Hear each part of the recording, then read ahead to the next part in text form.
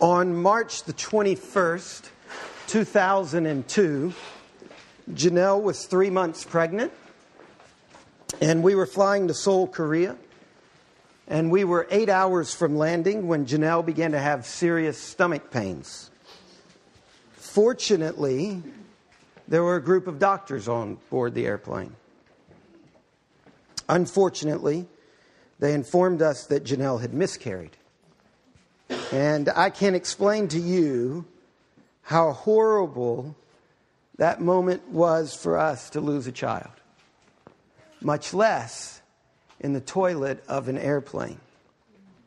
It was the darkest moment we had ever experienced.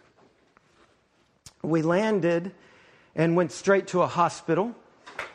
A friend of ours was with us who was Korean, and he went along and he translated. And after examining Janelle, they informed us that we had not lost the baby, but that the pregnancy was very unstable. And so they sent us to our hotel for Janelle to go to bed rest. 6 hours later, we awoke, and Janelle did lose the baby, and we knew that she did because I got the baby out of the toilet and put her in a bowl.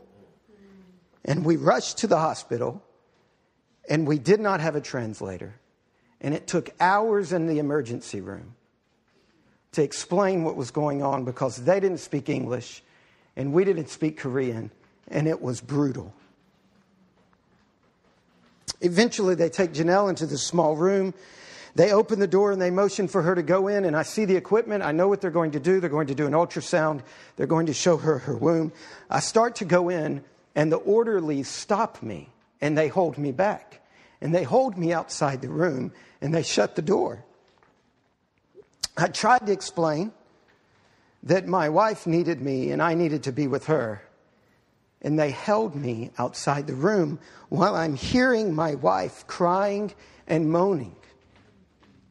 I know what she's seeing. I know that she's looking at this screen that shows her womb is empty, and that was the darkest moment of my life. Now, don't get me wrong. I know that the pain and suffering many of you have gone through. So many of you have talked to me about the dark moments in your life. I know that your pain and my pain doesn't even compare.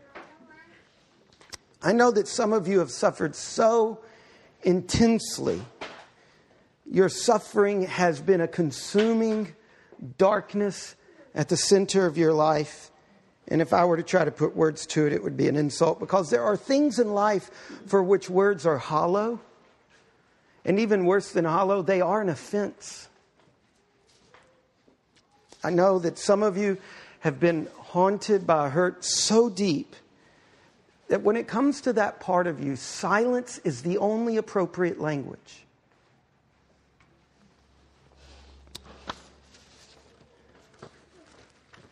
So what do you do in those moments? What do you do in those moments when you are facing a darkness and a suffering that is so bleak, it drives you into this kind of terrible night? And then there are moments like that when the night is so dark and it is so cold that it feels like your very soul is getting frostbite. What do you do in those moments? When you're really, literally walking through the valley of the shadow of death and you are facing with full force a kind of hurricane that will absolutely destroy you. And in those moments you ask, where is God? Where is God when a child dies? Where is God when the teenager turns the corner in the car and has the wreck and his life is over in an instant? Where is God when your parents are getting divorced? When chemo and radiation therapy, instead of helping, are eating your body up? Where is God in those moments? When all of your friends turn against you, when your babysitter abuses you, when you're burying your head in the pillow because you can hear mom and dad fighting and dad beating mom to a pulp, where is God in those moments? When you're so lonely that you don't think you can go another day, when you cry out and all you hear is a deafening silence. This is a terrible thing that we humans face over and over. It's been around since Adam and Eve ate the fruit and all of creation broke. Some of the greatest heroes in the Bible face this situation. King David is the person in the Bible of all the human beings. More words are dedicated to him than any other human being in the Bible. More chapters, more verses. And he struggled with this. It was our psalm. Psalm 22. If you have a Bible, turn there with me.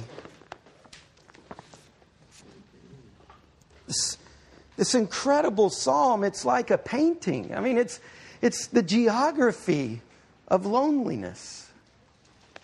The bleak landscape of suffering and pain. The first words out of David's mouth, they're not some pious little platitude. It's a shriek. My God, why have you forsaken me? Why are you so far from saving me from the words of my groaning? David is saying, God, you are a long way off right now of all the moments in my life. Why do you choose this moment to be out past Pluto somewhere? I can't see you. I can't hear you. I don't know you. My God, I cry by day, but you do not answer. By night, but I find no rest. And then David reveals the real source of his suffering. You see, David is not suffering like somebody who once believed in God and no longer does, and now wonders back, was it all a fairy tale? That's a suffering. I'm probably going to talk about that in a few weeks. The suffering of doubt, when all of a sudden you sense that you've bought into a myth. No, David says, you are holy. See, this is the suffering of someone who still believes. You are holy. You are enthroned on the praises of Israel. In you our fathers trusted. They trusted. You delivered them. To you they cried, and they were delivered. You rescued them. And you they trusted. You see, look, he's saying, look, what about this, God? I'm trusting you. You're 1,000 miles off. My father, my grandfather, my grandparents, the people of Israel, when they trusted in you, you delivered them. Why are you changing, God? Look at verse 6. But I am a worm. I'm not a man. I'm scorned by mankind and despised by the people. All who see me mock me. They make mouths at me. They wag their heads. He trusts in the Lord. Let him deliver him. Let him rescue him, for he delights in him. This is the suffering of someone who's been deserted. This is not the suffering of a person who wants to be married and can't be married. This is a person who has been married and has been walked out on.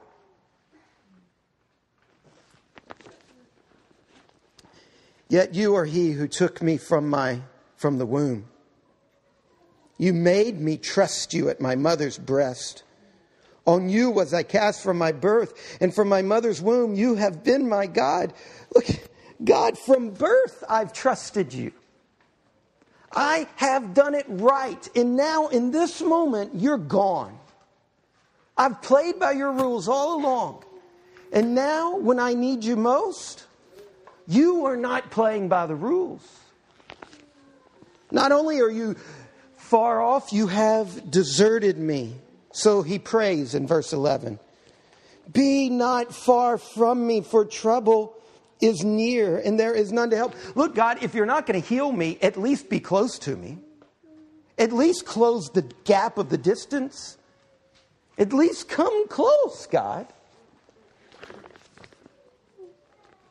And then he describes his enemies.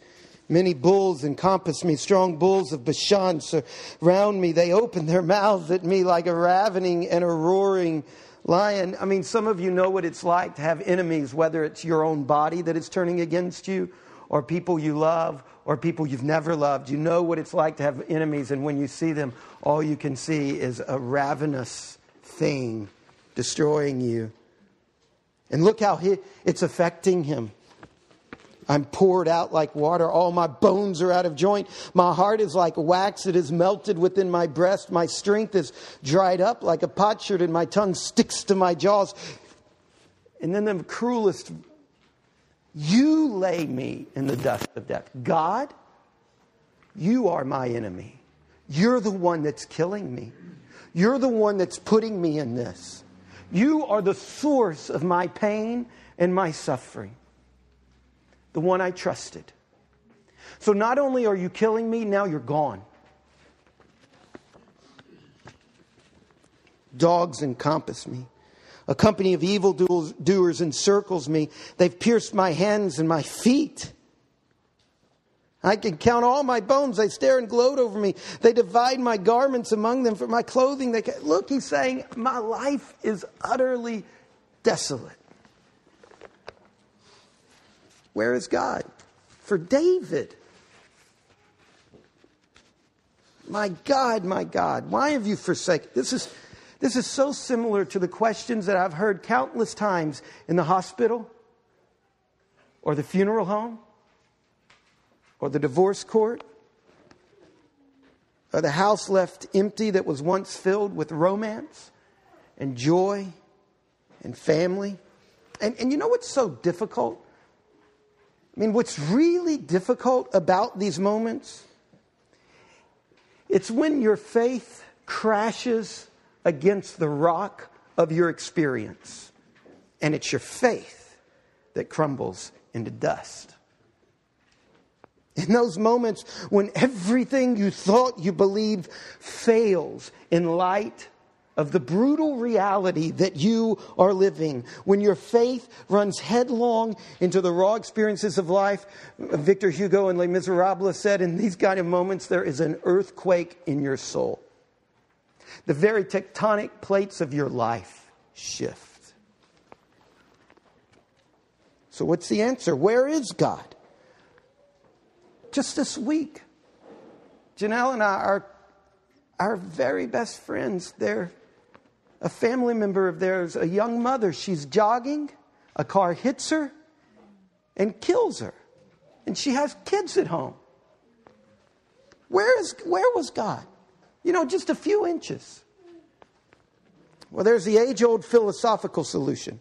Either God is completely loving, but not completely powerful, or he's completely powerful, but he's not completely loving. Right? So this idea is, look, and this goes back for millennia, this idea is that if God is all loving, he's not going to let that happen to that mother. So he must not be powerful enough to stop it. Or, worse, he's powerful enough to stop it. What does it mean that he doesn't? That he's not loving.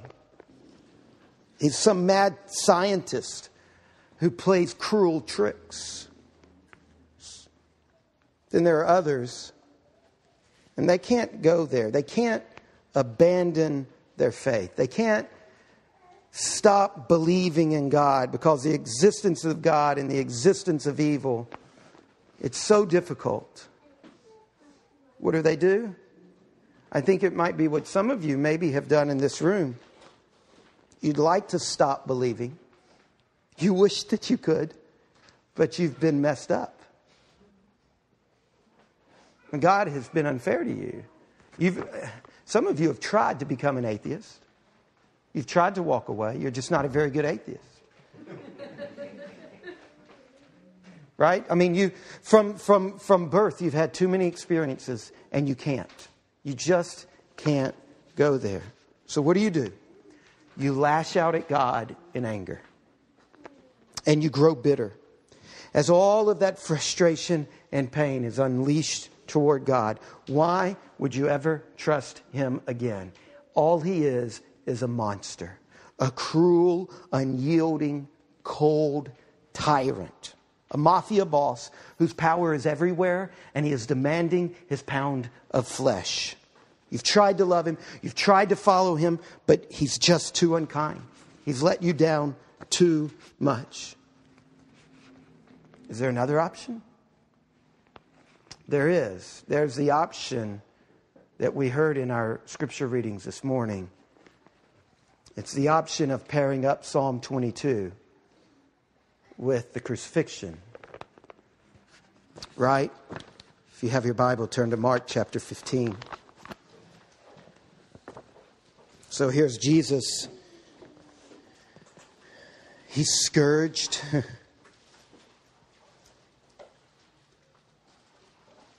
He's crucified. They nailed a human being to a piece of wood.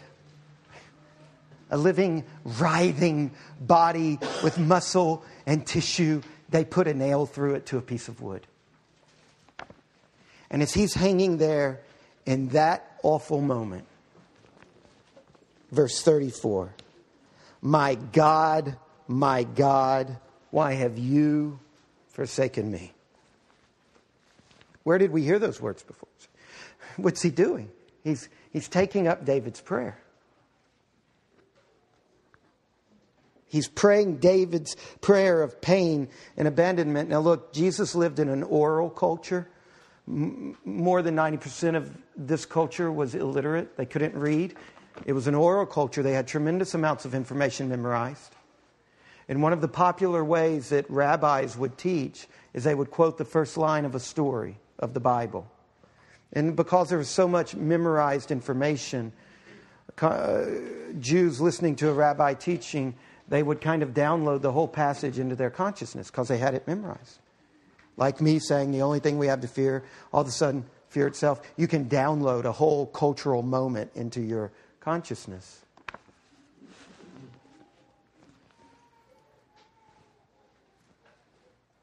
So here's Jesus praying this prayer. Did any of you read Night by Elie Wiesel? Yeah. I'll never forget, there's a scene in it that I had to read in high school, and I haven't forgotten it. There's something was stolen, and the SS are executing some of the prisoners. It says the SS hanged 2 Jewish men and a youth in front of the whole camp. The men died quickly. You know how you normally die from hanging is your neck breaks, right? What happens when you're a teenager who's already been starved and you don't weigh enough to break your neck when the rope drops? The death throes of the youth lasted for half an hour. They made the camp stand there and watch. Where is God? Where is he? Someone asked behind me in the rows of prisoners having to watch this. As the youth still hung in torment in the noose, after a long time I heard the man call again, where is God now? And I heard a voice in myself answer, where is he? He is here. He is hanging there on the gallows. It's an ambiguous statement. I think what Wiesel is saying here is that the evil he endured and witnessed in that moment killed God. That on that day he stopped believing in God, because surely if God existed, he would not have allowed such atrocities. And many others have come to the same conclusion. I think Wiesel's right in his words. I think he's wrong in his meaning. See, there's another option. You see, I could say that God was there swinging on the gallows, because God came to this earth as Jesus. And he entered the full experience, the full extent of our suffering. And when Jesus is quoting the prayer of Psalm 22, David's prayer, one of the things that is happening is he's identifying with David. He's saying, David, I'm here with you, even in your abandonment. See, Jesus entered into our pain. He experienced our horrors and our losses and even our sense of abandonment. And he even experienced death. Jesus Christ, who was tortured and murdered, was God. He delivered us. This is the incredible idea. He delivered us through suffering, not from suffering. The Bible describes Jesus in Isaiah as despised and rejected, a man of sorrows, acquainted with the bitterest grief. You see those agonies that you've experienced? So has he. The loss that is so bitter, that's a cancer in your life, he has known it too. Our God is not a distance God. That song, Bette Midler, From a Distance, God is Watching Us, that's a pile of crap. What kind of God is that? That's the very God that Jesus is showing us is not our God. You've experienced physical suffering. Jesus was whipped and beaten and nailed to a cross. You've suffered in your relationships. Jesus' closest friends walked out on him, turned their back on him, abandoned him. You've suffered public humiliation. Jesus was stripped naked in public and nailed to a cross that way.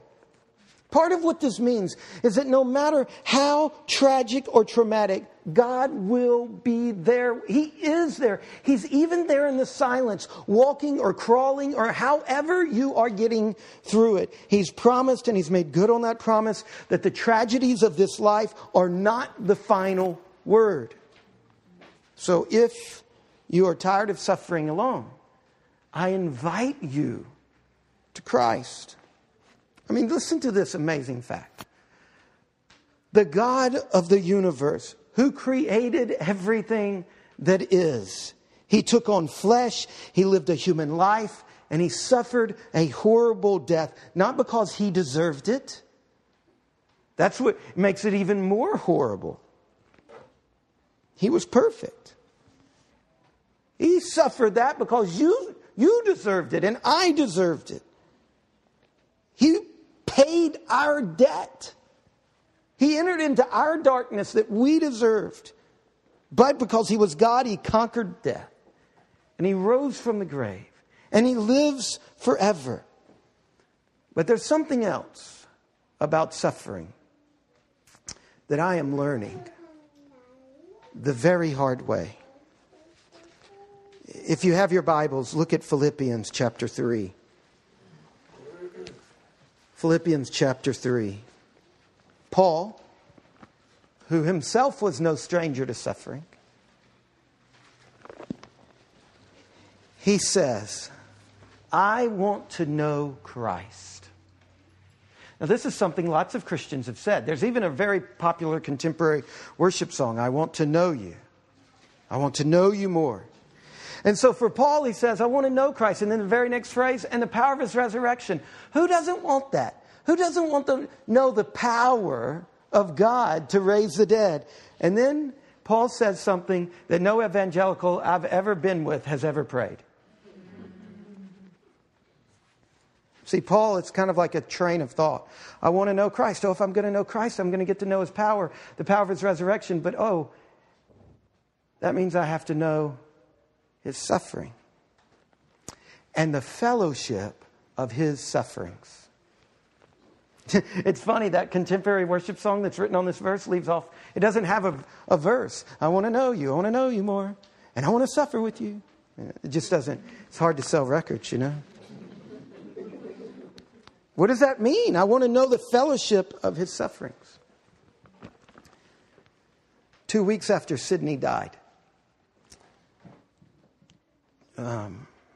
Janelle says to me, Aubrey, you remember when I was in that room and I was crying? She said, I was so alone. And I was begging God for you to come into the room. And then I felt you putting your hand on my head like you do at night when we go to sleep. And I looked up and there was no one in the room. And I know that it was Christ. Now hear me close. Don't misunderstand what I'm about to say. I long for the day when I'll hold Sydney and tickle her and chase her. But Christ gave us something better. He gave Himself to Janelle. Now that doesn't in any way take away the suffering. What I'm saying to you is that I'm learning in my life through that and through some other suffering that I've gone through since then. I'm learning that suffering is an invitation to greater intimacy with God. I wish that He had lined up the laws of the universe in some other way. But He didn't. The Sermon on the Mount says, blessed are those who mourn, for they shall be comforted. Now, in Greek, this is called the divine passive. Who's doing the comforting? It's not, they shall be comforted by. It doesn't say. it's structured in the Greek. It's that God is doing the comfort. Blessed. Why are you blessed when you're mourning? Because it's an invitation to experience an intimacy with God as He comforts you. So maybe this is why the closer you get to God, sometimes it seems like in those moments when you're so close to God and you pray prayers like Paul, I want to know you, then you get clobbered.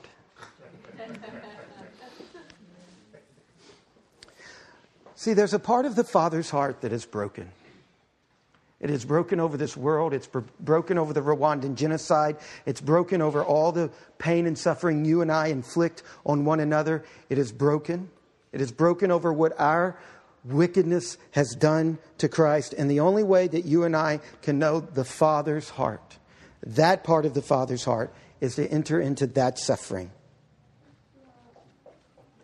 Suffering is very often an invitation into an intimacy with Christ. So if you're going through sickness and disease, I encourage you to reach out into the cold darkness and know that Christ is there. If you're suffering divorce and you've been abandoned, reach out. And not only will you find Christ, you will find that He is closer than the air you breathe. He is closer than you ever imagined. And when you watch a loved one die, reach out and there is a present Savior. Those of you who have awful memories of scars, abuse, reach out to Christ. And in the hour of our death, Pascal said that at the end of it all, we face death alone. That's what I read in Psalm 22, is really the awful loneliness of that moment. And in the hour of our death, we can know that even there, we're not alone. So many of you know that 1 year ago, in the spring a year ago, I had a breakdown. I was going through a really difficult time. I was suffering and something in me broke. And I'm basically catatonic. My parents drive 12 hours. They get our kids. They take them back to be with them. My wife loads me into a car. And we drive to my family's land in north central Louisiana where my great-grandfather and grandfather and my mom and where I spent my childhood. And for 6 weeks, I cleared a field with a chainsaw and fire and a bush hog. And in the darkest of all of that experience, there was a moment where Christ very clearly said to me, you can trust my wounds. Not this verse in Isaiah that by his wounds we're healed, but the verse in Proverbs, better the wounds of a friend than the kisses of an enemy.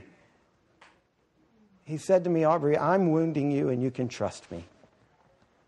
And so wherever you are, I say to you, at the heart of Christianity is this, that God is smarter than anybody else, and He's good. And those two things held together, it makes all the difference. Let's pray.